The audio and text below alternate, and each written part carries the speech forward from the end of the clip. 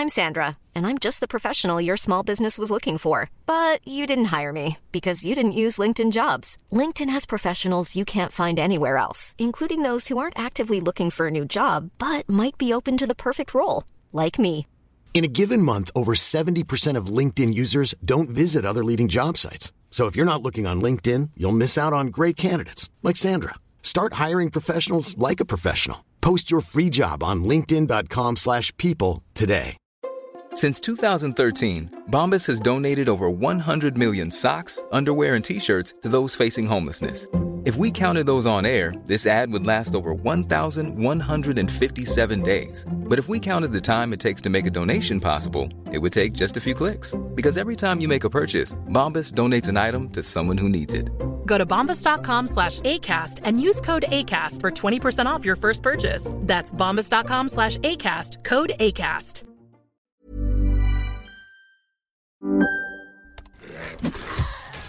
Wait, are you gaming? On a Chromebook? Yep. It's got a high-res 120Hz display, plus this killer RGB keyboard. And I can access thousands of games anytime, anywhere. Stop playing. What? Get out of here. Huh?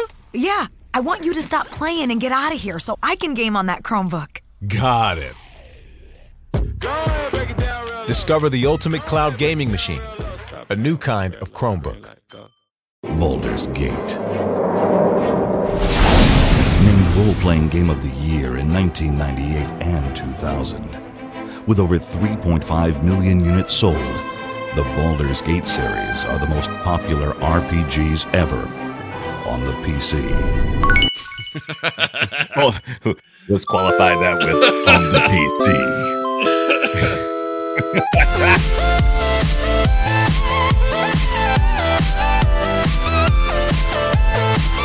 Hello, everybody, and welcome back to Play Retro. It's your favorite retro video game podcast. I'm your host, Scott Johnson, and I can't decide which of these character portraits I should use for my very cool character.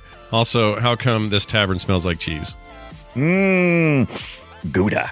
And I'm your other host, Brian Dunaway. Excuse me while I locate my miniature giant space hamster, which I usually keep in my bag of holding, but he must have escaped into the realm of late 1990s RPG gaming. Take heart, fellow adventurers, for you have curried the favor of Boo. Now, you're the spawn of Ball. Yeah, you're the Scott. You're the spawn. You're of the Ball. spawn of Ball. Is it Ball or Bale? I say Ball. People say Bale. I like Ball because then I can go ball to the ball today. I can do that. Because when you're in like the version of this that's in Diablo, it's Bale. But, right. Well, we're gonna be doing like we're gonna be talking about like Dungeons and Dragons crap today on Play Retro. So yeah, you can say I've learned a very important lesson over the years with Dungeons and Dragons. You can call it however the crap you want. Yeah, you don't live by somebody else's definition. Of no, there's only one rule. Yeah, in D&D. Yeah. That's it. You have fun. That's it. That's the real rule. That's the only rule. That's right. Some people think you need to be a freak show about every little rule and detail. You don't. Right. You don't. No. You need to have a DM who knows how to have fun, and then you as a player need to have fun within his fun, and then everyone will have fun. If you get one of those guys that's like, oh, no, I'm sorry, house rules say that, like, if you start getting into territory where fun is being stripped out of your D&D game, you need to find a new group. Okay. Yeah, exactly. You're not doing it right. You failed at D&D. Roll That's again. Right. Roll again, baby. So last week we missed a show. We apologize. Scott was down with the COVID. I'm feeling much better than I was then, and we're happy to be back doing it. I wanted to tell you real quick about what I did, because when I'm sick, I cannot video games that need you to think, can't do it. Can't do it. True story. And COVID's bad about kicking the thinking. No, it doesn't want. I mean, I tried a couple of things. Like I tried this new, and I really like it, and I'm going to keep playing it. But when I was at my sickest, there was no way I could do much to play that. Penitent? No, Penitent. It's not penitent. Penitent man. It's like testament. Passes. Pestament. No, Testament. Pestapent. Whatever it is. It's on Game Pass, and it's made by Obsidian, and it's really, really good. Oh. And it's all reading. It's like tons of reading and story. Yeah.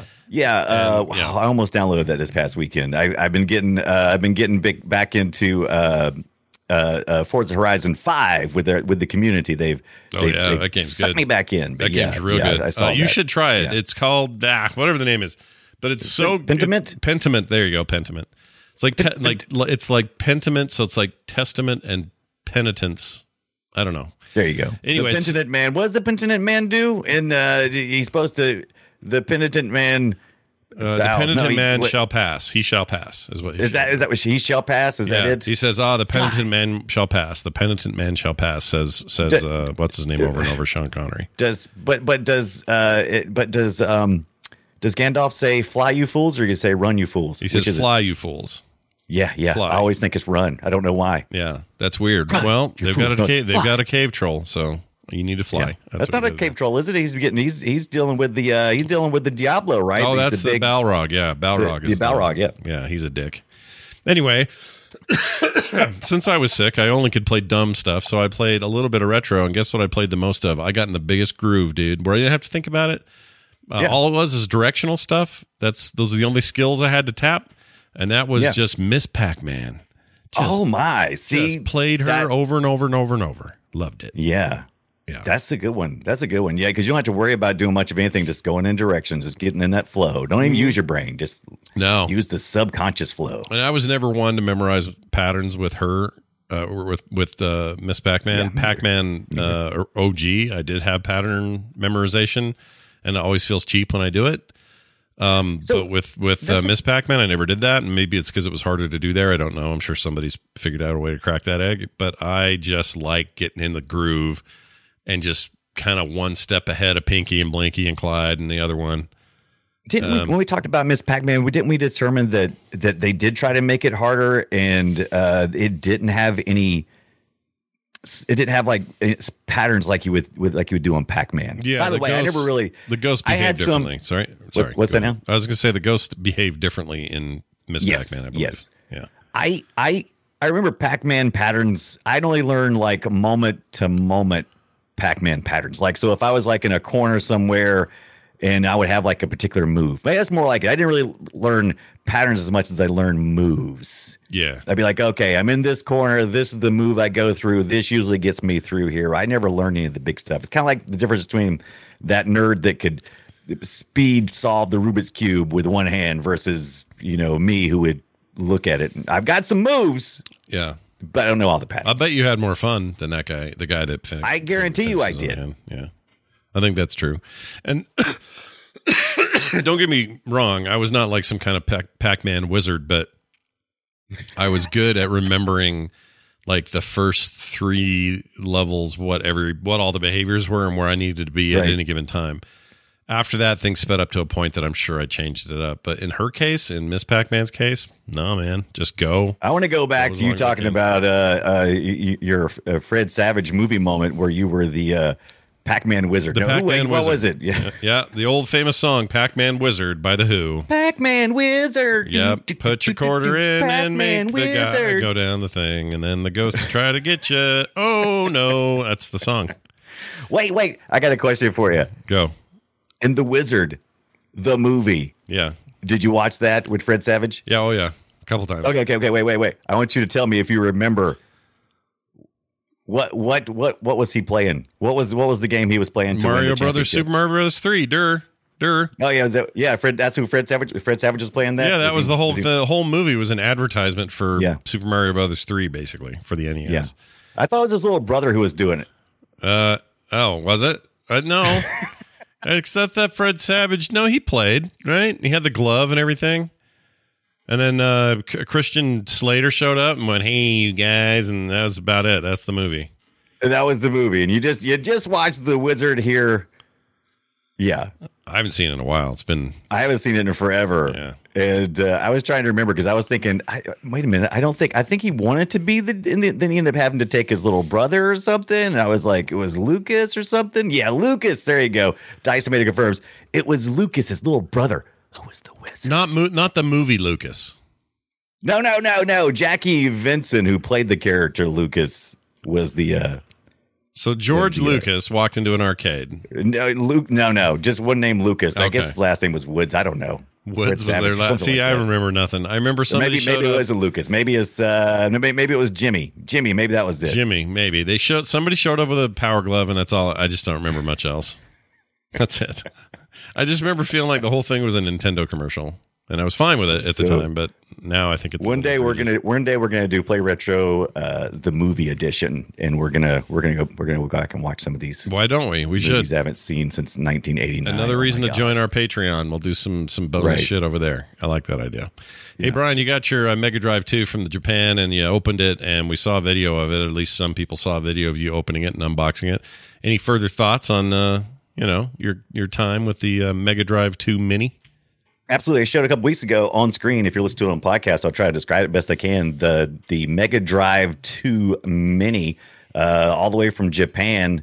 It has Japanese by default on the menu system. I changed that to English right away because I don't speak or write or read Japanese. But you'll see right here on screen, it looks just like the Model 2. So if you can imagine the Model 2 version of the Sega Genesis or Mega Drive, but it's just really small. It's about about a third or maybe a third the size of a regular one, maybe a fourth the size. Yeah. Has the red cart slots. Nothing that goes in it really, unless they start selling those add-ons where you can put it in there and stack it on like they did the first Mini. Yeah, the first Mini also had a slot, but you can't. There's nothing in there, right? Right. And there's nothing in there. So it's an empty slot, but they're probably going to do stuff like that. And it's got it's got the blue button. It comes with one 6-button controller. The Fight controller also has a blue start button. I'll show you right quick.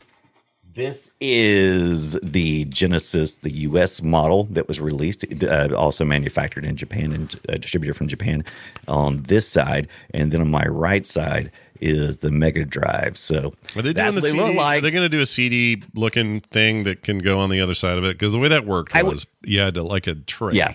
And that tray assuming they will. It was a CD player on this side, but it had a built-in bottom tray that you put your Genesis 2 in. And it was the Model 2 of the Sega CD, and then you had them sitting side by side. Whereas the old setup was the old Genesis on top of a front-loading Sega CD, which is a big old fat boy. I was way into that second series, and also ended up with a 32X. So what I really want to do, if this is all possible, and I'm not a 3D printer, so I don't have all that shit to do at home, I want to take that. I want to get that Mini. I want to slot in a 32X, and underneath on the side, I want to have the second edition of the CD thing. Even if it doesn't work, I don't care. Yeah. I want to recreate that little stack so that I can just have it, I'm sure they have it. There's actually 3 different ways you could do it. These most recent minis, they do come with 6 games that are part of the Sega CD collection. Yeah.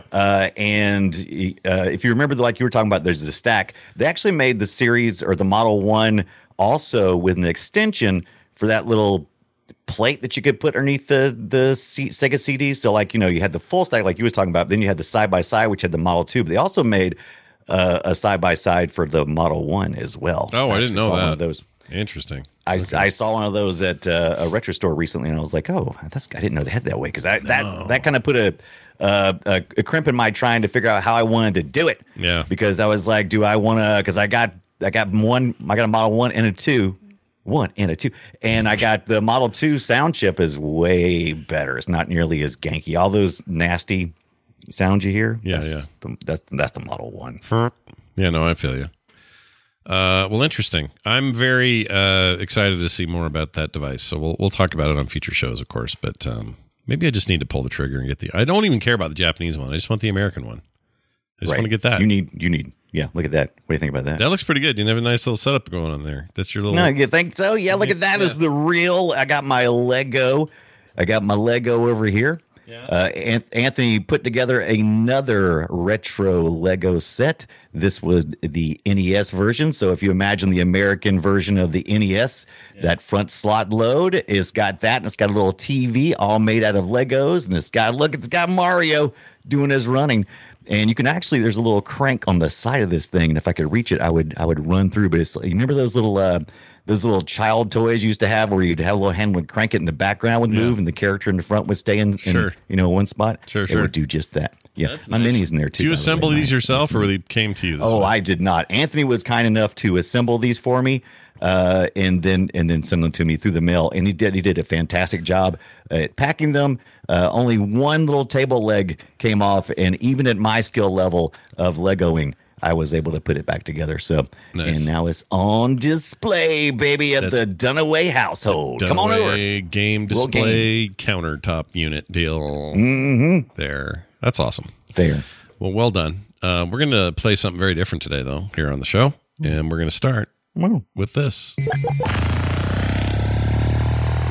Shall we play a game? We shall indeed. Today's discussion topic is going to be the early, and by early I mean the very first, 2 Baldur's Gate games from BioWare, BlackRock. What was it? What were they called? BlackRock. Nice. It's Black Isle Studios. Sorry, Interplay and TSR. There's a lot more people involved and a lot less of the BioWare name that I remember after going back and looking at these. But these are 2 of the most impactful RPGs of all time, certainly in Western RPGs for sure. And they were interesting in that they were the first real mainstream successful, what we would call a CRPG or computer RPG. And the concepts of these things was, hey, it's D&D under the hood, but you're going to play it in a way that is a little bit more actiony. The game basically let you pause and make decisions and do things and rearrange who's doing what and when and what order. But when you would unpause it, I think just the old-fashioned space bar back in the day, and you played a million games like this since, but you would unpause and the combat would happen, would just happen. It's not turn-based, it's just going, and it's sort of real time. But what's happening behind the scenes and down in the little counter or in the little display window is you're getting results of dice rolls, but you're doing it in real time. There's a little guy inside your computer going, "Oh, come on!" No. Basically, yeah. Roll for it. Kind of like it literally is doing that, but doing it at such speed that a human could never do it. Yeah. And here's a little bit of the introduction to that game, which I don't know that holds up very well, but I'm going to play a little audio from it. Here you go. No, you can't. Will be the last, and you will go first. There are others. I can show you. Please. Oh, that last hit is pretty rough. It's pretty tough. You know that guy's voice in the beginning. Here, let me play a little of that again. No, you can't. I will be the last. That guy, he does all kinds of VO in games and TV and stuff. In fact, I think he's the guy who did, I may have this wrong, but I think he's the one that used to do, the following program is brought to you with limited commercial interruption on Hulu, back when they used to do that. Right. Did he do that one? Pretty sure that's him. You might be right. I think he's the guy with the really cool white dreads. Right. And he does tons of VO for all kinds of stuff. Bunch of Warcraft stuff.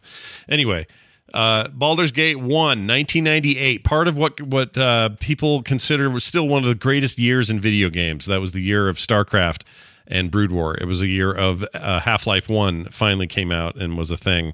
And Baldur's Gate was definitely among those high echelon of games that year. On consoles, you had Ocarina of Time and other ones that escaped my brain. But it was a big... Metal Gear Solid came out that year. It was a big deal that year for a lot of games on a lot of platforms. And on the PC, this was their big shining moment to have Baldur's Gate 1 happen. And it was huge. It's based on the Forgotten Realms Dungeons & Dragons campaign setting with the same name. A lot of people had heard of it if you were familiar with D&D at the time. I should mention that the underpinning roles and stuff I talked about before were all running to a second edition of the game. Right. But it's interesting. You earlier were telling me how, while that was true, there were some character packs in there that were actually from 3. Right. In Baldur's Gate, the first Baldur's Gate, it was second edition rules as close as they could get it. In the second Baldur's Gate, they added some class kits from the third edition. So some people sometimes get in there and they'll think, oh, this is third edition. But from my understanding from interviews I read, it was only the class kits. Now, I played as much Baldur's Gate 1 and 2 as I could this past week and read as many interviews as I could and learned so much stuff. Is just ridiculous. So if I'd get anything wrong, let me know. And I believe I wanted to go back. I was trying to do a quick search. I'm pretty sure Sarvok, who's your bad guy in the first one, is, I definitely know this part. That's Kevin Michael Richardson, is the voice actor. Oh, gotcha. And I think he's also the narrator in the game, the first game as well. He's also, you may remember him as in some stuff for like the Cleveland Show and all that stuff. And what else? I think he even does. I think he does Dr. Hibbert on The Simpsons, at least. Oh, he might now, yeah. Because for a while there, that was, well, for the longest time, that was Harry Shearer. And then they decided in the last couple of years they wanted to make that stuff more authentic. So they hired somebody. I didn't know it was him, though.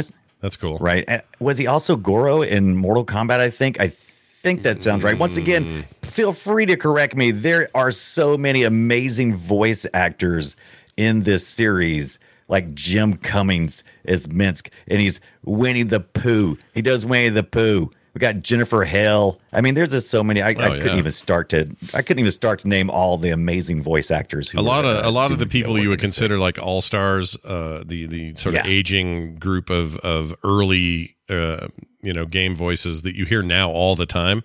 A lot of these people were in this game, and rightly so. It was a big production. It felt like they really cared about that level of quality, whereas console games and other stuff that were getting into voice acting were not great. They were pretty not bad. Great. Yeah, they were kind of limited too. I'll say this for the PC. Console games typically did not consist of multiple discs. The first Baldur's Gate for PC, for some reason, PC users were okay with this. It's like, how many discs you got for this game? 5. That sounds about right. And so I loaded up the first Baldur's Gate, right?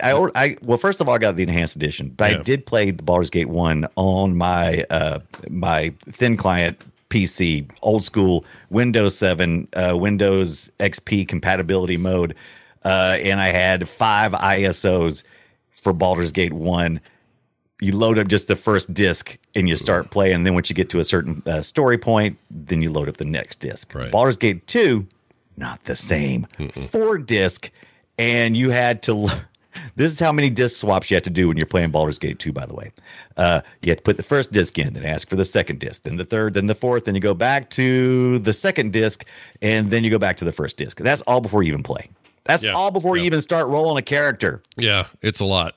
I felt like 2 was a little big for its britches. Right, for the tech at the time, anyway. The way to do this now, obviously, and I would highly recommend these 2 versions, the enhanced edition of these 2 games are excellent. They're very good. Yeah. They are very good at both retaining what made the original games great and how they looked and all that other stuff. But, clearly there's an advantage to having a single install. You're not doing swaps all day. The interface is a little cleaned up, and they...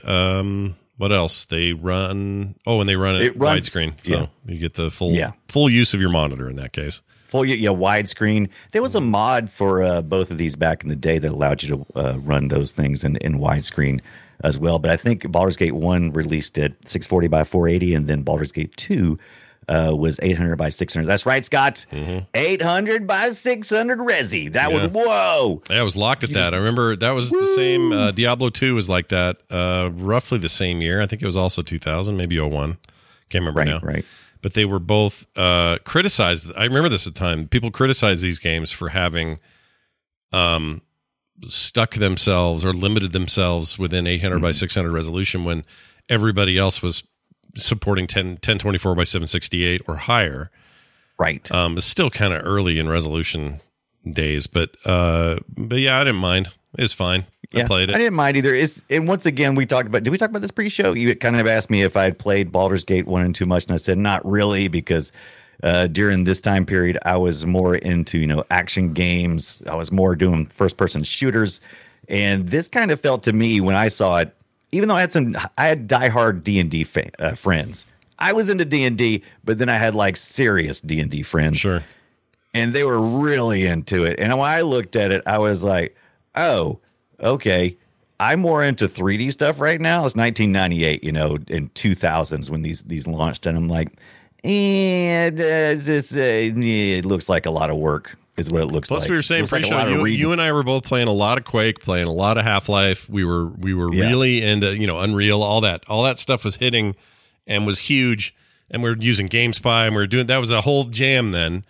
Yeah, and there was this was a different game.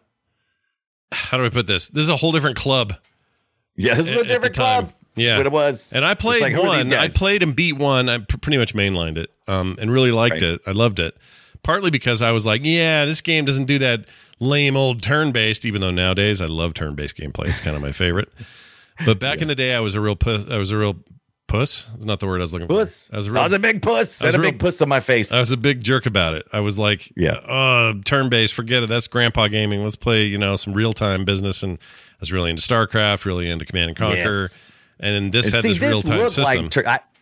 From behind my friend who's playing it, I'm like looking and going, okay, what are you doing here? Okay, is this turn-based? Because it looks turn-based. No, it's real time. No, I'm like, well, why am you sitting there? I mean, you're pausing. You're doing a pause, and then you do shit, and then you unpause, and then your guys go do their thing.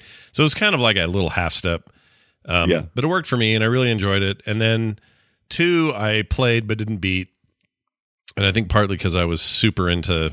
Again, the shooter world was all our oyster. That's what we were doing. Yeah. So we were just so epic. I didn't realize how big it was until I started playing it this week. No, like huge. We said I was going to do Baldur's Gate. I was like, I've been wanting to visit Baldur's Gate.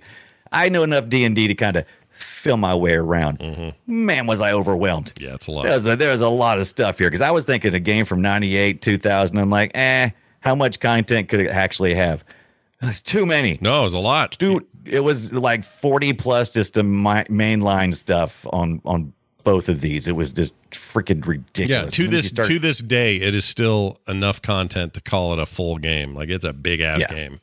It's a big game. Yeah, and I recommend actually playing it. I think these enhanced editions make it super simple to do, and the PC versions are great. The iPad versions are really good, by the way. Surprisingly good. I wanted to get to the iPad version. I did not. It's like $10 or something. It's cheap. Inexpensive for the amount of content. No, it's a killer deal, and they run great. I have one on there. I don't know if I got 2. I may have, but I know I got 1 for sure, and it played really, really well. I think what I want to do though is hunker down on a PC and play the enhanced edition again there.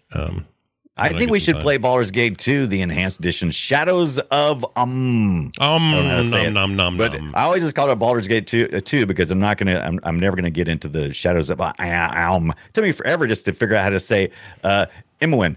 That took me forever. That's one of the characters that this kind of running through these stories here because you are the children of Ball. Yeah, the children of Ball. To bang. Yeah, everybody. Technically we're all children of balls. But this is a very special. We're children of balls. Yeah, in this case, it's just the children of balls who are causing problems, and they're also the solution. And so there you go. Well, let's get a little taste of that. You spent your youth in the library fortress of Candlekeep, under the kind tutelage of your foster father, Gorion. Imoen shared this home, a kindred spirit. Her background was as mysterious as your own. Gorion's murder brought answers to your questions when his killer Saravok was revealed to be your brother. Oh, these family connections, man. Yes, the familiar is good, and it's a strong line through all the way through the first one, the second one, and this first one you start off at basically a level 1 type character, and I think you top out somewhere around 8. Something like that, 10 maybe. Yeah, it's low. Yeah, they kept it. They had to scale it back a little bit, so you could only. Well, it's a lot like. I mean, it's a great deal like actual D&D. You're not blasting through levels. It's a slower process, and the differences between levels aren't massive. Like in some ways, I feel like modern RPG players are a little bit spoiled. Because all the numbers have been scaled up to seem like a bigger deal in your MMOs and your action RPGs and things like that. Whereas, D&D, you're super awesome at level 4. Yeah. And you have abilities that are just like mind-blowingly cool and all of that, but it doesn't seem, the numbers don't seem that cool. They seem low. So I don't know. You have to get over that hump, I guess, if you're new to the genre. 2 is really big. If I was to say the best way to play these original 2 games is actually play them back to back. I think they're better as a complete experience than they are separate. And it sounds a little weird to say that. I think they're excellent games on their own, but I think 1 and 2 ought to be played together, and I think these enhanced editions make that really easy and simple to do. I don't even think I'll be honest with you. I played, and I didn't have the nostalgia goggles. Now you played the first one all the way through, and you have some nostalgia for it. That's cool. Yeah. I like the first one, and I've gone back and played more of it, but I had no trouble just leaving one behind and jumping straight into 2 and spending almost all my time in 2, because all the characters that you meet later on as you party up. This game is about partying. You play by yourself. You can play multiplayer, but the pause causes a lot of trouble with that kind of gameplay. So if you play the first one, you play them by yourself, you'll eventually meet more of your party as you go along, and you'll meet some of these same characters that you play with in Baldur's Gate 2. And they start off in 2 where you've lost. You can choose to kind of go with a storyline and dialogue choices to go like you've lost your memory, and you just get to know the characters by asking questions. And so it contextualizes all the stuff. Story-wise, I don't think it's really necessary to play 1. I just, like I said, I kind of just went Jumped through right it kind of quickly 2. and was like, nothing wrong with that. 2. I mean, 2 is, it's the last official one we've gotten if you don't count Planescape Torment, Icewind Dale 1 and 2, all these other spinoffs, Dark Alliance 1 and 2 on PlayStation. Like the Throne of Baal was also massive content, 20 plus hours of content, and they was originally looking to make it as Baldur's Gate 3, and they ended up they just tacked it onto 2, basically. Yeah. Which is interesting because we now live in a time where we're supposed to hear in the next few weeks when Larian, the current developer of Baldur's Gate 3, is going to officially release that damn thing. Yes, they're going to announce in December when we're going to get the full deal. You can buy now on Steam, but I think me and Scott talked about this earlier too.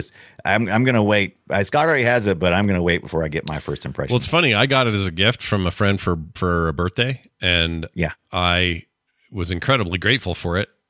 But I cannot bring. I've done the prologue and kind of the start of the story and stuff, but I don't want to go any further. Oh, and I also tested to make sure. I wanted to see how it ran on a Steam Deck, and it runs great. So there's that. That's interesting. How did you play? Okay, so 1 and 2, even with the enhanced editions, you better have some pretty good vision or some good glasses. Because, that's going to be hard. There's a lot of dialogue. I can't imagine playing this on that small of a screen. No. 3, you can do scale. There's options for accessibility. We're modern now. That. Yeah, but back in the day, these were little tiny scribbly words, and you were going to have to just sort of live with how small they were. I'm looking at the screen right now. I still think they're incredibly small they're really small. It's a young man's game. I think the iPad version, I think that I want to say the iPad version has text scaling even on the enhanced editions. Yeah, it might. Or whatever version. It wouldn't surprise me that if it did, or just given how much dialogue there is. And this is a very dialogue heavy experience, and if you've played any game since these that were kind of based on these, whether they were actual Infinity Engine or something else, then you know how much you're into for story. Like all of these Obsidian games, like Pillars of Eternity 1 and 2, amazing games, and they are really truly they are like straight children of Baldur's Gate in terms of gameplay and style and setting and just all of the tropes they use and everything. It's not actual D&D underneath, but it's close enough. And they're excellent as well. But these are all meant to be big, heavy reads. Sometimes spoken, not always. There is some dialogue in this game that is often spoken, but there's big chunks of this game, 1 and 2, where they just make you read. And it's okay. Yes. It's okay. And I'm going to back up and retract some of the things I said about 1, that you don't have to have 1 to enjoy 2. I may be in a place in my life where I'm okay with a whole bunch of dialogue and just reading and just absorbing the content, not getting in any hurry. Mm-hmm. Baldur's Gate 1 is more of an adventure, like you would do over the weekend, whereas Baldur's Gate 2 is like a freaking epic. I mean, it's like it is huge with dialogue choices. They start getting into the idea of using romance, like. We never really looked at any RPG games with, like, is that a metric, what we're doing here with our dialogues, with getting a romantic answer out of some of this stuff. We didn't think about that. And I think I also read or saw in an interview that it was something like, It was like it was like having 3 Game of Thrones books together. Amount of dialogue. I mean, it was just you wouldn't read all of that. Yeah, but there's that much dialogue in it. No, that's absolutely true. They're freaking humongous. And I did recently grab. I still have them on my hard drive. The Icewind Dale 1 and 2 enhanced edition. It comes as a single game. I highly recommend that. Icewind Dale 1 and 2. Oh, ironically, that game I was talking to you about you pre-show, that Pentiment game. Yes. The game was run, or the lead designer on that game is all the way back from the Icewind Dale days, which is pretty great. Nice. Anyway, those games also just magnificently huge, sprawling, epic tales. If you are a reader and you like fantasy, then this is going to be your jam. If you're a gamer who likes to skip dialogue because you think you don't need it, I don't think we're talking about your genre here. I know. I think you better keep on looking. Yeah, keep moving on down the road. Did you ever play any of the Icewind Dales or the like? I did play a little bit of the ice. I was getting back into these types of games at about that time. So played those a little bit. I want to say 2000 maybe 2000 and then 2003 or something for 1 and 2. Right. They were excellent. Planescape Torment's another one I didn't want to not mention here. It uses the Infinity Engine as well. Although a modified one, real ugly now if you go back and look at it. The enhanced edition's a little better, but as far as story goes, I've never played an RPG with a story that impacted me more than Planescape Torment. It's so good. Brian, it's so good. I don't think I played that one at all. Oh, you really should. I mean, it's the most of all of these, probably the most non-mainstream. Right. It's one that you had to kind of know about or hear about, or your friends would tell this you. Is so ugly too. Oh, look at those. Oh, it's very ugly. Those tiles. Oh, I love it. Yeah, it's very ugly, but it's Speaking all of this. Which, this game, this engine, the Infinity Engine, was doing something that was kind of interesting. This was very early on. This was not a DOS game. So if you're looking at this game going, was this DOS? It was not. It was DirectX, Direct Draw. Very early on stuff. It was able to render files directly out of Photoshop. Yep. It could so instead of doing what people were usually doing, which was doing the tile base, where it would be shuffling tiles around. You actually had a huge giant map.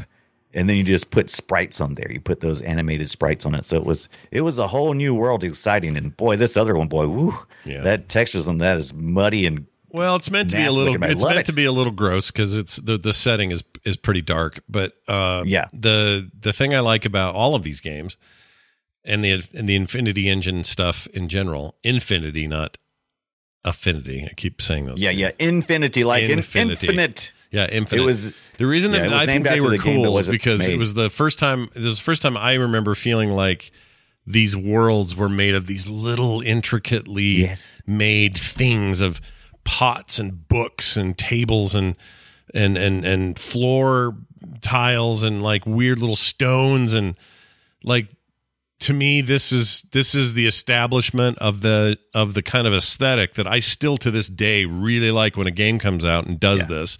It's obviously very different today. If they're using a fully 3D engine, you can do all of this rendered out and beautiful, wonderfully lit, awesome, high resolution stuff. But I'm still just fascinated by this is a little table and here is a dude at the table. It's just like that. It's like little miniature trains with people and stuff, and they're all little running around the little town. You're just God, burning them. Yeah. And look, I get that it's a ton of work, right? The people who put these together, especially if you're in the environments that are very varied and you don't feel like you're seeing a lot of repeating stuff. I mean, I'll bet these artists were just killing themselves all the time. Oh yeah. I mean, there's horror stories. I mean, the BioWare was started with by 3 doctors and some developers, not to downplay their part, but the doctor story is kind of interesting because they're the money guys, they're the guys who are pushing stuff around and there was 3 of them to begin with. And Dr. Yip, He stepped out after the first Baldur's Gate because of the crazy amount of hours that they were putting into Baldur's Gate, and this goes on. This is a culture that evolved everywhere in the gaming industry of making these huge games, of overworking your people. Mm-hmm. And Baldur's Gate 2 had a little better, from the interviews I watched. Baldur's Gate 2 was a little more sensical, but they had veterans by that point in time. Baldur's Gate 1 was just kind of like a bunch of people going, I think we could do this. Well, how should we do this? Let's make some characters. And they made a lot of the the NPCs in the game based on their character sheets they were doing. The two remaining doctors, the famous doctors, they were obsessed with the Ultima stuff, Ultima series. And as a result, they were like, well, we think we can do that better. And those two guys were there with the company all the way up through and beyond the sale to EA, which now isn't that long ago. But have recently gone off and done their own thing. They're not in game development anymore. One of them makes beer, I think. Like literally is just like full-time brew dude. Yeah, these guys are like, I don't know, man. You gotta love that kind of drive, right? I'm gonna be a doctor. All right, let's do it. Yep. I want to make video games. Let's make some crazy ass games that are going to be super deep. All right. Yeah. I think I'm just going to brew some beer now. Sounds good. Sounds good, doctor. Okay, doctor. And they go and do their thing. Doc. And they're, BioWare is now a name of just to be reckoned with. Even though we've come, we've kind of dropped some notches after the EA acquisition and a bunch of failed stuff. People still get pretty excited about what those guys are doing next. Don't forget, we got the entire Mass Effect out of these people. We got the Star Wars: The Old Republic stuff. Yes, some amazing games. Neverwinter Nights is still one of my favorite things I ever had a mouse in my hand for. I'm going to sneeze. Excuse me. Neverwinter Nights is where I started getting back into this stuff heavy. Dude, that was so good. They had all this like creation tools. You can make your own scripting. You can basically build your own RPG in that engine. I loved Neverwinter Nights so much. Yeah, anytime a game offered me the abilities to get in there and mod and do stuff, I was down. And I'm looking now, Neverwinter Nights Enhanced Edition is only $5.99 right now on Steam. I'm gonna pick it up right now. No brainer, dude. No brainer. Absolutely spend money on that. I know it's a lot of content, but I'm telling you, it's great. It's so good. But that's something else I wanted to say. This is the company that would go on to make Dragon Age, specifically the first one, Dragon Age Origins, which, we're now into a more modern era, 360 PS3 era for that game. But in a lot of ways, it's Baldur's Gate. Like, that's the lineage. Yeah. And they're making, like, they're taking broad new steps and strokes to make the next kind of game like that. And I think in many, many ways they succeeded wildly with that first game. It's a wonderful game. Tons of depth, huge story, amazing mechanics. Like, it's really cool. This is again after that acquisition, and 2 was a bummer. 2 was weird. 2 was EA going, hey, what if it was a little more action, a little less RPG-y, Or GBB. What if we went after the kids with the action brains and the sugar in the blood? Why don't we do that? And they did, and it was not great. 2 was kind of a rough deal. 3, on the other hand, otherwise known as Dragon Age Origins. No, Dragon Age Inquisition. Sorry. Inquisition. Yeah. I loved that game. But again, it came out in the shadow of Skyrim and tried to be Skyrim in some ways. And I think they tried a little too hard in a couple of ways to make it more like Skyrim. And I think that was a detrimental thing. There is a new one in the works. It's a direct sequel to Inquisition. It looks pretty rad, but it's just fun to see the bookends of the beginnings of this with Baldur's Gate 1. It was clearly their primordial ooze for what would become this BioWare RPG style. Yeah. And then this is literally the beginning of BioWare. This is the end of TSR essentially doing the Dungeons and Dragons for the most part, and heading over to Wizards of the Coast. And during that whole little thing that was going on, Interplay had the rights to get a game published based on the D&D, and TSR did not want them to use any of the good characters for this game, or any of the good locations. Yeah. Guess what? Yep. You know what it's like? Bad. You know what this reminds me of? It reminds me of the good Marvel stuff will sell off and have them make movies. Yeah. So we don't have to do it. Well, that'll be Star Wars, or that'll be Spider-Man, and that'll be exactly. X-Men. No one thought. Right? No one thought these B-tier freaking Avenger characters were going to be anything, and now they are everything. Yeah. So you gotta, whenever you do that and you hand the keys to someone talented, don't expect them just because you gave them what you think is your junk that they're going to produce junk. Yeah. Maybe they're going to make something great. I think I'm right, because you probably would forget that when we started looking at Marvel movies, the X-Men was the hotter property. Avengers had 100%. fallen away from 100%. favor. Even Avengers, even in comic book days, like even in the most ardent fans, no one was ever going to argue the Avengers was the big thing. Iron Man wasn't an A-lister. I mean, I like Iron Man just fine. I used to have trouble finding somebody who would talk to me about Iron Man. I loved the comic Iron Man because I loved that flawed hero aspect, and they've turned it into something that everyone could love. I was shocked when my friends said they were going to see Iron Man. I'm like, you're going to see Iron Man? Yeah. You don't like Iron Man. You don't like Iron Man at all. What are you talking about? Iron Man's dumb.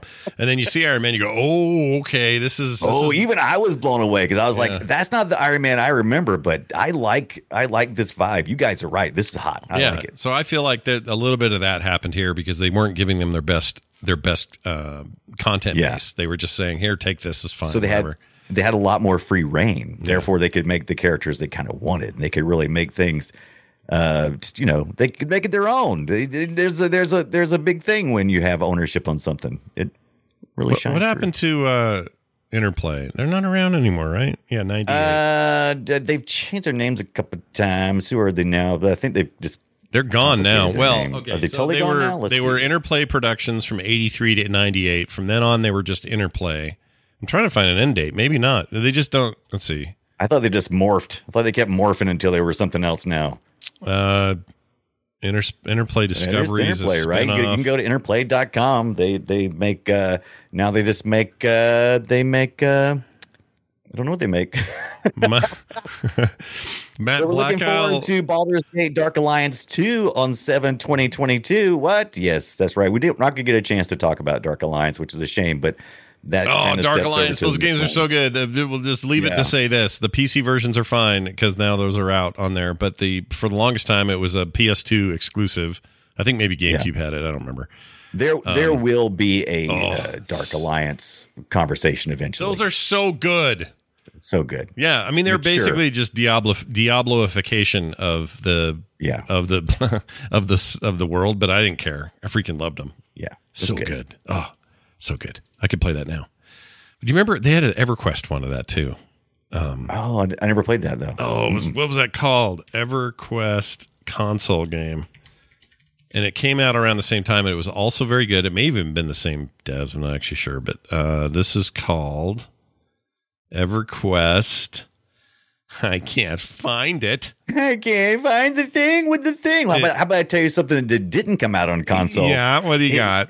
It was the canceled PlayStation 5 disc version of Baldur's Gate. Champions, that's it. Sorry, EverQuest Champions. Continue. Keep going. Oh, that's right. I do remember that. Yeah. They were working. Interplay was working to release. They were going to release a PlayStation version of this game, and it was pretty much completed. And you can actually, I think you can actually find copies of it. That was that close. It was a prototype, so you could find a prototype for that. There was also a Dreamcast port that was supposed to.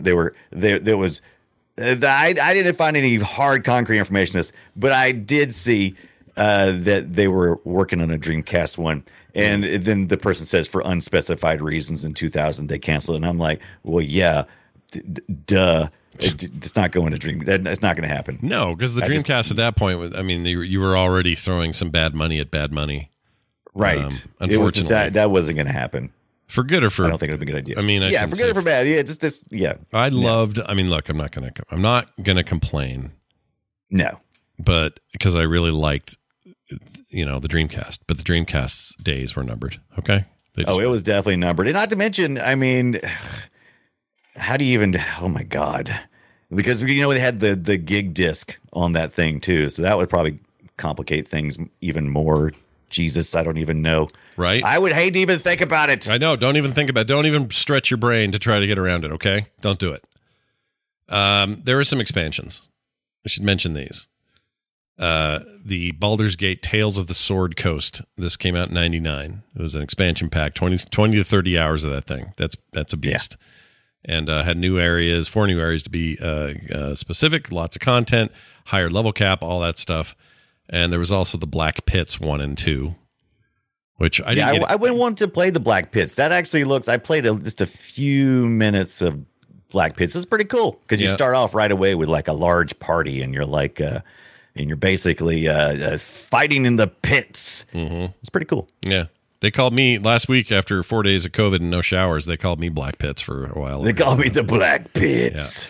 Yeah. Have you seen Scott? He's the Black Pits. He's the Black Pits. Anyway, I would really like it. I mean, well, whatever. We live in a time now where any two-man team have the resources where they can get together and make a really great, competent computer RPG if they want to.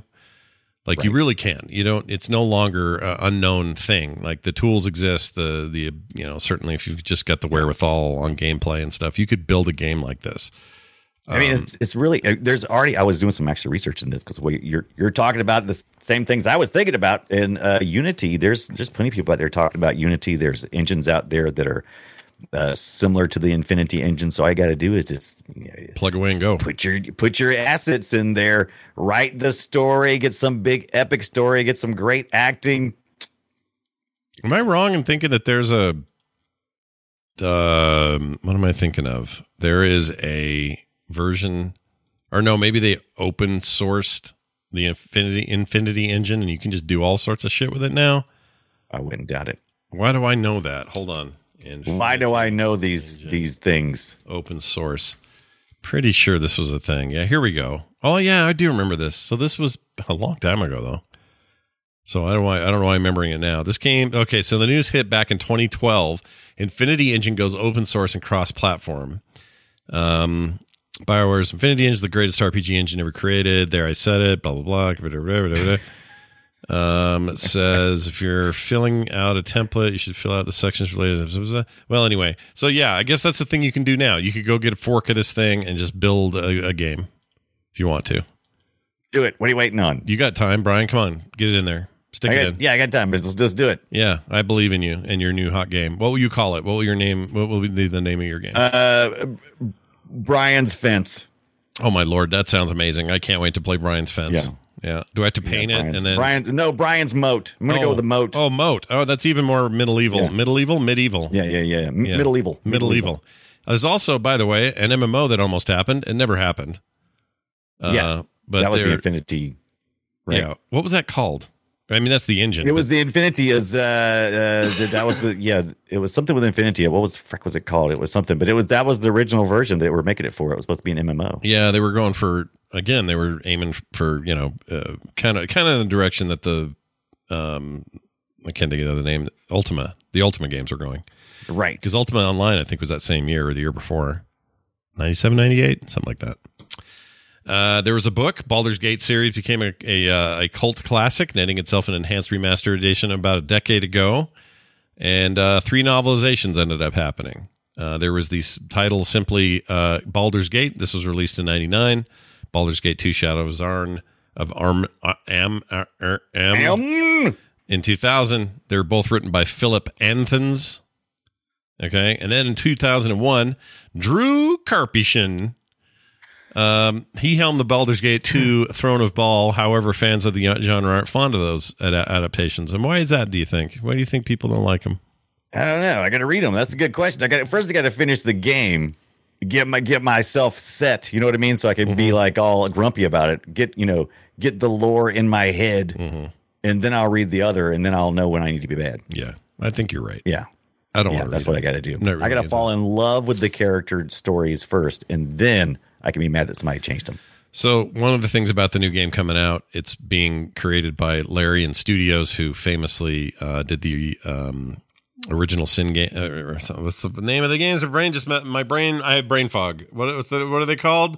They're called Divinity Original Sin, and Original Sin 2, which is the more recent one, 2017, 18, whatever it was. Still some of the best of this stuff ever made ever by anyone. It's incredible, incredible RPGs. And so they were perfect for this. They were perfect to hand this to and say, you guys are making the next Baldur's Gate.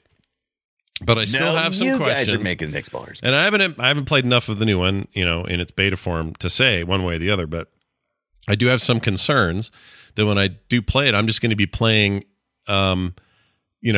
Divinity Original Sin 3, not true Baldur's Gate 3. Do you know what I'm saying? It'll be set in that world. Hopefully some characters carrying forward. We'll have the D&D rules, all of that. But I'm a little, just barely kind of a hairline concerned that it won't feel right. And I don't know why I feel that way, but I do. No, that's a good feeling to have. That's how you keep from being suckered into something. Battleground Infinity, by the way, was the name of the original prototype RTS game that they were working on. They were making an RTS. That's weird. Yeah, but it was that was the whole idea. They were wanting to be multiplayer RTS, online. But they decided to do this instead. Yeah, but when you mean RTS, you mean like real-time strategy, right? Like right. Well, that's what it says. Okay, that's what it says on the Infinity. I mean, the fighting in the game is kind of RTS when you're not paused. So yeah, and that was always the problem. Yeah, the pausing solved one problem. Yeah. But then introduced another problem for multiplayer. Yeah, you can't have one side pausing and you have to wait for them. That's F. Right. Yeah. That's F. And if you look at the actual mechanics of how the Infinity Engine works and everything, it's like it takes all the real rules. It's like, the character takes X number of seconds to, cast spell, hit, whatever. I mean, all those calculations are going on in the background. And when you pause a game, it messes with multiplayer for sure. Yeah, for sure. The other thing I think it did, the market left in gaming, was anytime you see one of these games, they all use the same dialogue system, essentially, that existed in Baldur's Gate 1. And that is the whole, here's a chunk of text, here are 4 options, you chose 3, number 3 takes you to 4 more options. Those will send you in a certain What was direction. your go-to? Okay, so we all know how to, we know how to roll our characters and stuff, choose their alignment and all that. Your alignment can be chosen beforehand, but do you stick to your alignment when you're doing your choices? Like, well, in some cases you have to, right? Because it'll force you to not. It won't let you do chaotic evil if you chose, Yes. Like, so do you steer as far out of that middle of the lane as you can, or you kind of try to, I don't know. Like in real D&D, I tend to veer, so I probably veered here and there, depending on the situation, which I think actually makes it interesting because that's the whole point. If your character is lawful good and you're put in a situation where you need to make a really hard choice, it should be difficult to choose, not just locked out of the hard bad choice. It should be a hard choice to make. In these games, I tend to always pick the nice guy route. I don't know why. This is not me bragging because I don't understand why I do it. I would like to enter a game and go, I'm going to be the bad guy this time. I'm going to run this whole game as a jerk because you can. I just can't do it. I just can't do it. Feels wrong. I can't even choose the snarky dialogue. That's how terrible I am. That's how lawful good I am. You're just like, if I say this, it's going to upset somebody. I can't say this. Yeah, I can't say that's going to hurt their feelings. Yeah, I can't do that. But none of this, like what you're describing here, I feel like none of this existed before Baldur's Gate. I never felt this way in a video game before that. Yeah, and that to me is a really important, still standing achievement by the series. Yeah, and most other games copy it now. They all do it. Yeah, yep, including the new one. Anyway, we hope you go out and grab those enhanced editions. I mean, they are a little old now, 2013. Icewind Dale's newer though, right? I think. I think that one 2015, maybe something like that. Yes, it's later, and then that most recent one I just telling you about is much more recent. Where's my? Yeah, I think the Torment one, Planescape Torment, is also a newer edition. Right. I think they're all worth getting. Everybody. If these games interest you at all, they're cool. If you have Game Pass, those Pillars of Eternity games 1 and 2 is my favorite from Obsidian Entertainment, are all part of Game Pass. Obsidian now fully owned by Microsoft, so they'll be putting stuff there. They've got some stuff coming up I cannot wait for. They're one of my favorite developers ever, but I'm not sure they exist without Baldur's Gate. I don't think they do. Yeah, I agree, absolutely 100%. And I'll never be able to not picture pillows when you say pillars. I just pillars. All I can see is some southern guy telling me, hey, how come you got 2 pillars and I only got 1? Yeah, what's up with these pillars of eternity? Does that mean the pillar goes on forever and my head will never not have a pillar on it? And then whenever we get through watching Planes, Trains, and Automobiles, he jumps up and goes, those aren't pillars. And, then we start talking about football or hunting. Sure. No, this is all good. I like to get a little peek into your brain. It's a good stuff in there. All right, let's move on. We're going to play a little game here, folks. It's called Guess My Game. All right. It's where we play some audio from an old video game. And I put mine in last week, so good luck me remembering. Nice. Sweet. Oh, I forgot to play its thing. Destroy it. All right, there's its thing. I'm going to start. This is a TurboGrafx 16 title from 1988. Oh, nice. Old school, okay? Old school TurboGrafx. And the reason I chose it isn't because I thought you might know it, because you're probably not going to. Oh. It just seems so dumb to me that I had to do it. Okay. Oh. And I played a bunch of it today. So anyway, here it is. Here's some sounds, see if you can figure it out.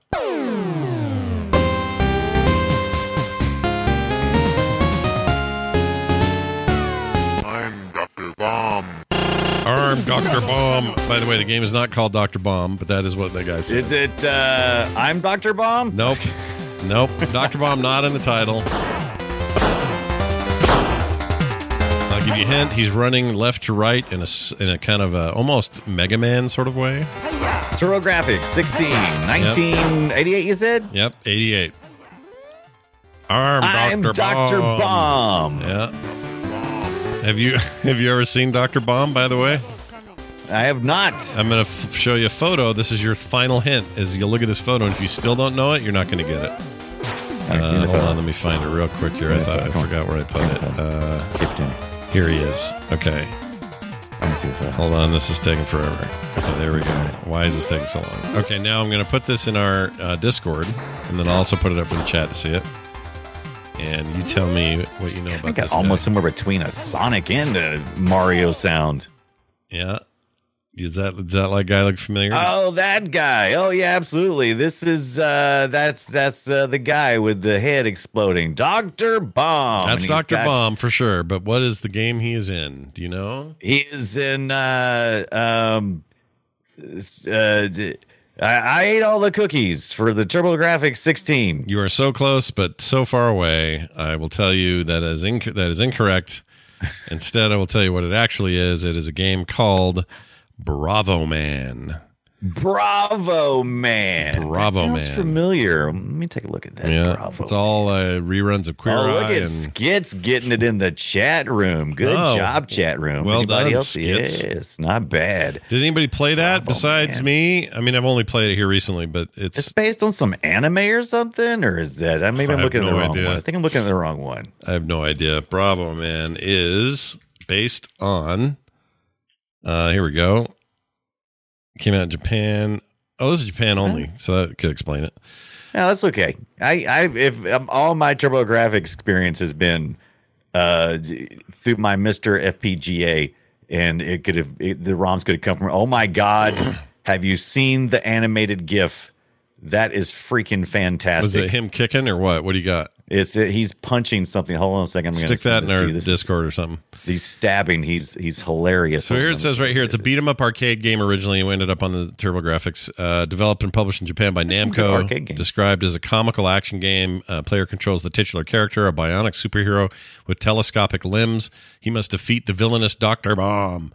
So he's Go-Go Gadget? Basically. It says he can use his arms, his legs, and his head to defeat enemies, and you can crouch and jump over them. The game ran on a System 1 Namco board.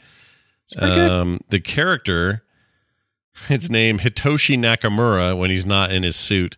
It was a caricature of then-president of Namco, Masaya Nakamura, who the game is dedicated to. Wonder if he was cool with that. I don't know. It's pretty cheeseball, though. I know, right? Pretty cheeseball. Pretty cheeseball. I love it. Hold on, I'm looking at this GIF now. Wait.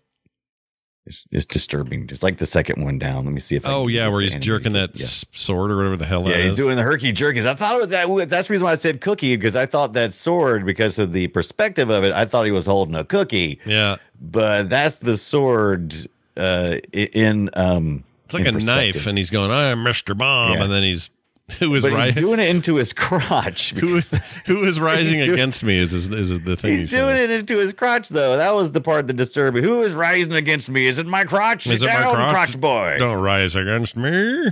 Yeah, I like it. Oh my God. Yeah, just look up what was it, Bravo Man?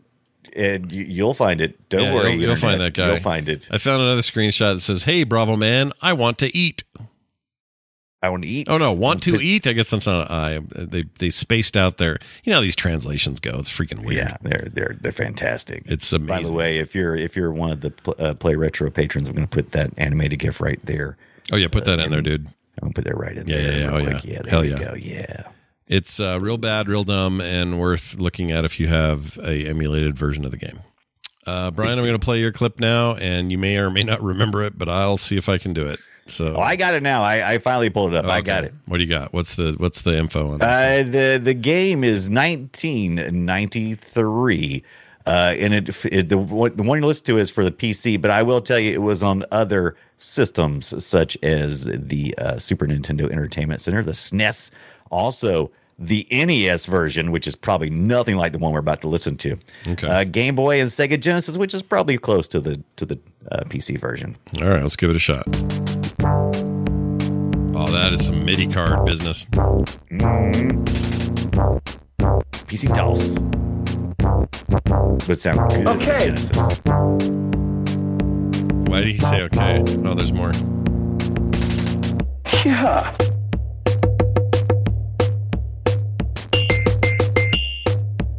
Hold on.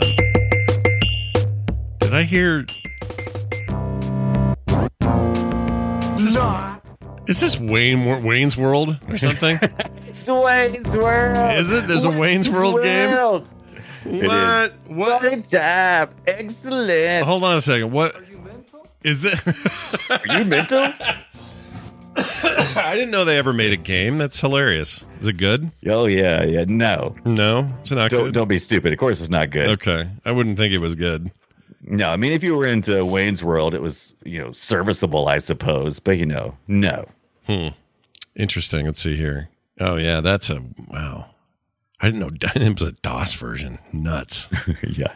I could see this on a SNES or something, but yeah. I want to say I rented this for I want to say I rented it for the Sega Genesis one weekend, which is exactly what you would do with this type of game. Yeah, don't buy this. No. You wouldn't go buy this, but if you were at the Blockbuster, you would probably say, why not? What else they got here? I've already played all the rest of this crap. Let's play something. Can you imagine paying money to other than renting it? Oh, that'd be just terrible. Right. Don't do that. Yeah. All right. Like I said, I was a pretty big Wayne's World head, but Yeah. No, you're a true blue Wayne's Worlder. I get it. Yeah. Excellent party time. Party time, excellent, whatever. Yeah. Whatever bad thing they did. That's what we did.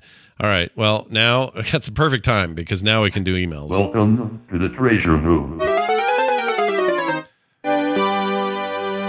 Emails from those who are our own personal Wayne and Garth. For example, this one here from Tandy255. He sent this email to playretroshow@gmail.com, and he says, "Hello, Brian and Scott. I love Play Retro and Boop." Well, one of them's not here anymore. But you can still love it, though. You can still love it. I had a guy reach out to me on email the other day saying, "How would you like to take the final score to the next level?" And I wrote back and said, past the final score? Yeah, and I wrote back, I said, "How would you like to find out this far after the fact that the show been 7 years? 6 years. Yeah. 6 every year, yeah. Yeah, dummy. Anyway, you often discuss home conversions of arcade games for early consoles. One of the reasons this was difficult was due to the orientation of arcade monitors. Many early arcade games had vertical monitor orientation, i.e. Pac-Man, Donkey Kong, Galaga, Frogger. Our home TVs, however, all used horizontal orientation. So how do you cram DK's Grinders or Pac-Man's Maze into a horizontal screen with limited resolution? For Pac-Man, the Atari 2600 opted to create a unique maze with the passageway going from the top to the bottom of the screen instead of left to right. As you know, the home version just felt too different for multiple reasons. For Donkey Kong, ColecoVision actually removed one of the girders. Geez. Girders, yeah. So Donkey Kong ended up on the right side of the screen instead of the left. It was not arcade perfect, but it retained the basic look and feel. It was a popular home version of the game. Keep up the great work, Tandy255. Right. He says, P.S. Think of The Last Man on Earth, not Tandy Computers. You ruined it for me, Tandy. Yeah, now it's ruined. Well done. Nice job. I was retro Tandy and all in my head. Mm-hmm. I had you in I was picturing this guy in a Radio Shack. That's where we were. Yeah. Now it's you totally ruined the image. Okay, so that's a good point. Yeah, we've talked about that in some of the games we've talked about in the past. Some people sometimes would turn the TV sideways or do crazy stuff, anything to get the aspect ratio right, because it is taller at the arcade on some games than it is wide. And I think I would prefer as someone now that if they just put Pac-Man in the center of the screen and had bars on the left and right hand side. I would have preferred that over the giant scrolling, because that actually broke the game in my mind. But I think there used to be a real big thing. I mean, when Letterboxd first started happening, when people started talking about putting theatrical movies on a 4x3 TV and letterboxing, you'd hear all kinds of complaining. What are those big black bars top and bottom? I can't see nothing. I can't believe I paid full price for this film. Give me my pillar. I'm going to go to bed. Give me my pillar. When my head hits my pillar tonight, I'm out. That's amazing. Here's a text we got from somebody. Oh, man, we like getting these. Let's see. 801-471-0462 is the text number to send messages into the show. It says, this is for Scott and Brian on Play Retro. Hey, they say. Here's some more unabashed Atari nerd stuff. When the Atari 7800 was designed, they were going to design a new sound chip, but because of budget constraints, they decided to use a TIA sound chip already on the board because of the 2600 backward compatibility aspect of the console. And I'd forgotten about that. I forgot that you could put your 2600s cartridges in there, which is cool. He says, so yes, the 7800 literally had the same sound chip as the Atari 2600. They did at least think of adding an extra pin so the improved pokey sound chip could be added to the cartridges. However, this was only used in 2 games, Ball Blazer and Commando. You should look up the Ball Blazer 7800 theme to see how much better the sound could have been. Cheers, Midwest Mint. Midwest Mint. What is up, my friend? Yeah, what's up, dude? Well, is he somebody who's also sent you a big box of things all the time? Is that what's going on? He's always sending me big boxes of stuff. Yeah, always. Because I say stuff like, oh, hey, Midwest Mint. Yeah, and then he says, here's a box. Here's a cool box. You want a box? I'm sending you a box. He's real active in the community, and we love Midwest Mint. But yeah, that's that's something I didn't know. So that explains a lot. I can't believe those cheap bastards gave us the 2600 and said, close enough sound chip on there. Yeah, that's why they all sounded. That carried through the whole time. That's crazy. 5200, 7800, all of it. They all had that chip because of the backwards compatibility, and they weren't spending the money on the thing. I mean, he did mention they had a new pin on there that you could take advantage of it, but nobody did. Yeah, obviously, like 2 Commando and that other game that he mentioned. That's pretty wild, though. I did not know that was the case. I did not know. That's some good stuff. That's some good juice. See, that's the reason why I say, because he's got that kind of knowledge. Yeah, well done, dude. Got a lot of knowledge of people in the community. Thank you, Tandy, and thank you, Midwest Mint. You guys are amazing. Mm-hmm. It's not Midwest Hint; it's a Midwest Mint. Our next game that we're going to be talking about is, you know what? I'm going to just call it. I think we do Mario Kart and beyond. I think we start with the kart, and then we talk about Diddy Kong. We talk about Crash Team Racing. We talk about all that stuff and why there's a weird little hidden gem from Konami nobody ever talks about that I think might actually take the top prize. Ooh, their own little. I was worried before I talked to you today because I know we talked on Film Sack and we talked briefly on TMS, and I'm like, I hope Scott's is he rolling? Is he rolling? Is he doing the COVID? Is he over the COVID thing? Sort of, kind of. Mm-hmm. You sound pretty good today, so I'm pretty stoked about the kart stuff next week. Yeah, I love the kart stuff. I'm a big fan. I also do feel a lot better. Thank you for asking. And my goal is to continue to convalesce. I took a nice nap today before the show. Because I was really tired and the dog looked tired, so I laid down with the dog, and now I smell like the dog. So that's good. That means my smell sense is coming back. I can smell again, which is nice.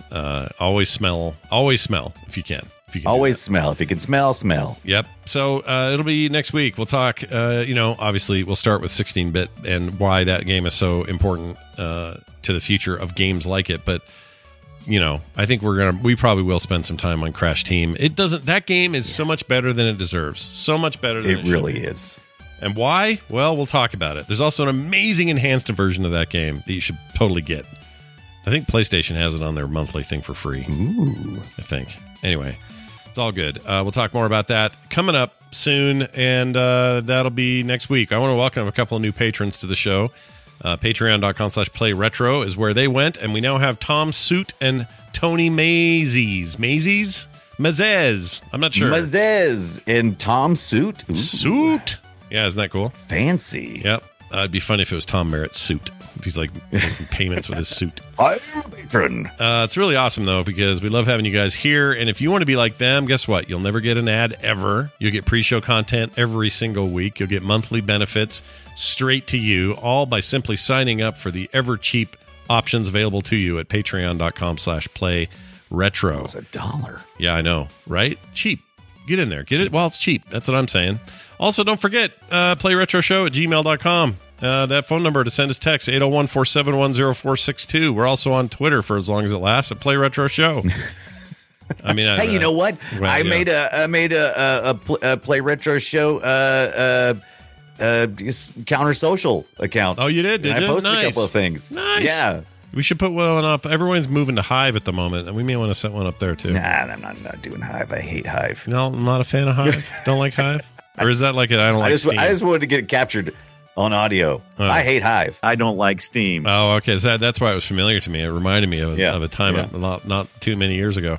Well, anyway, we're over there in all those places. We'd love to see you there. I think that's going to do it. Don't forget, Brian plays a lot of these games, streams them after work on weeknights. Brian, no different this next week, right? You'll still be doing that? Same, except for Thursday's Thanksgiving. I won't do that, but I'm looking forward to maybe doing Play Date with Scott. We're going to find out if that can all work out or not. Oh, yeah. If you're around Friday morning, we'd love to have you for that. That'd be great. We're going to play Among Us and Drawful. Oh, nice. We always warm up with a couple of Drawfuls, and then we dive into Among Us for like an hour and a half, and it's great. So be prepared. You can play it on whatever platform you got it on. Doesn't matter. PC and handhelds, whatever. Phone. Doesn't matter. All right. That's going to do it for us. Thank you all for listening. And come back next time. Because, look, you can leave. You can stay, but you can never... Wait, how's the Eagle song go? You can check in, but you can never leave? Wait.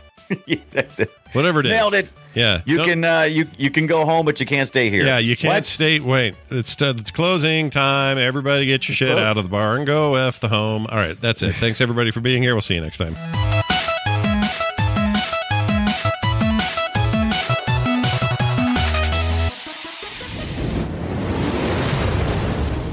This show is part of the Frog Pants Network. Yes. Get more at frogpants.com.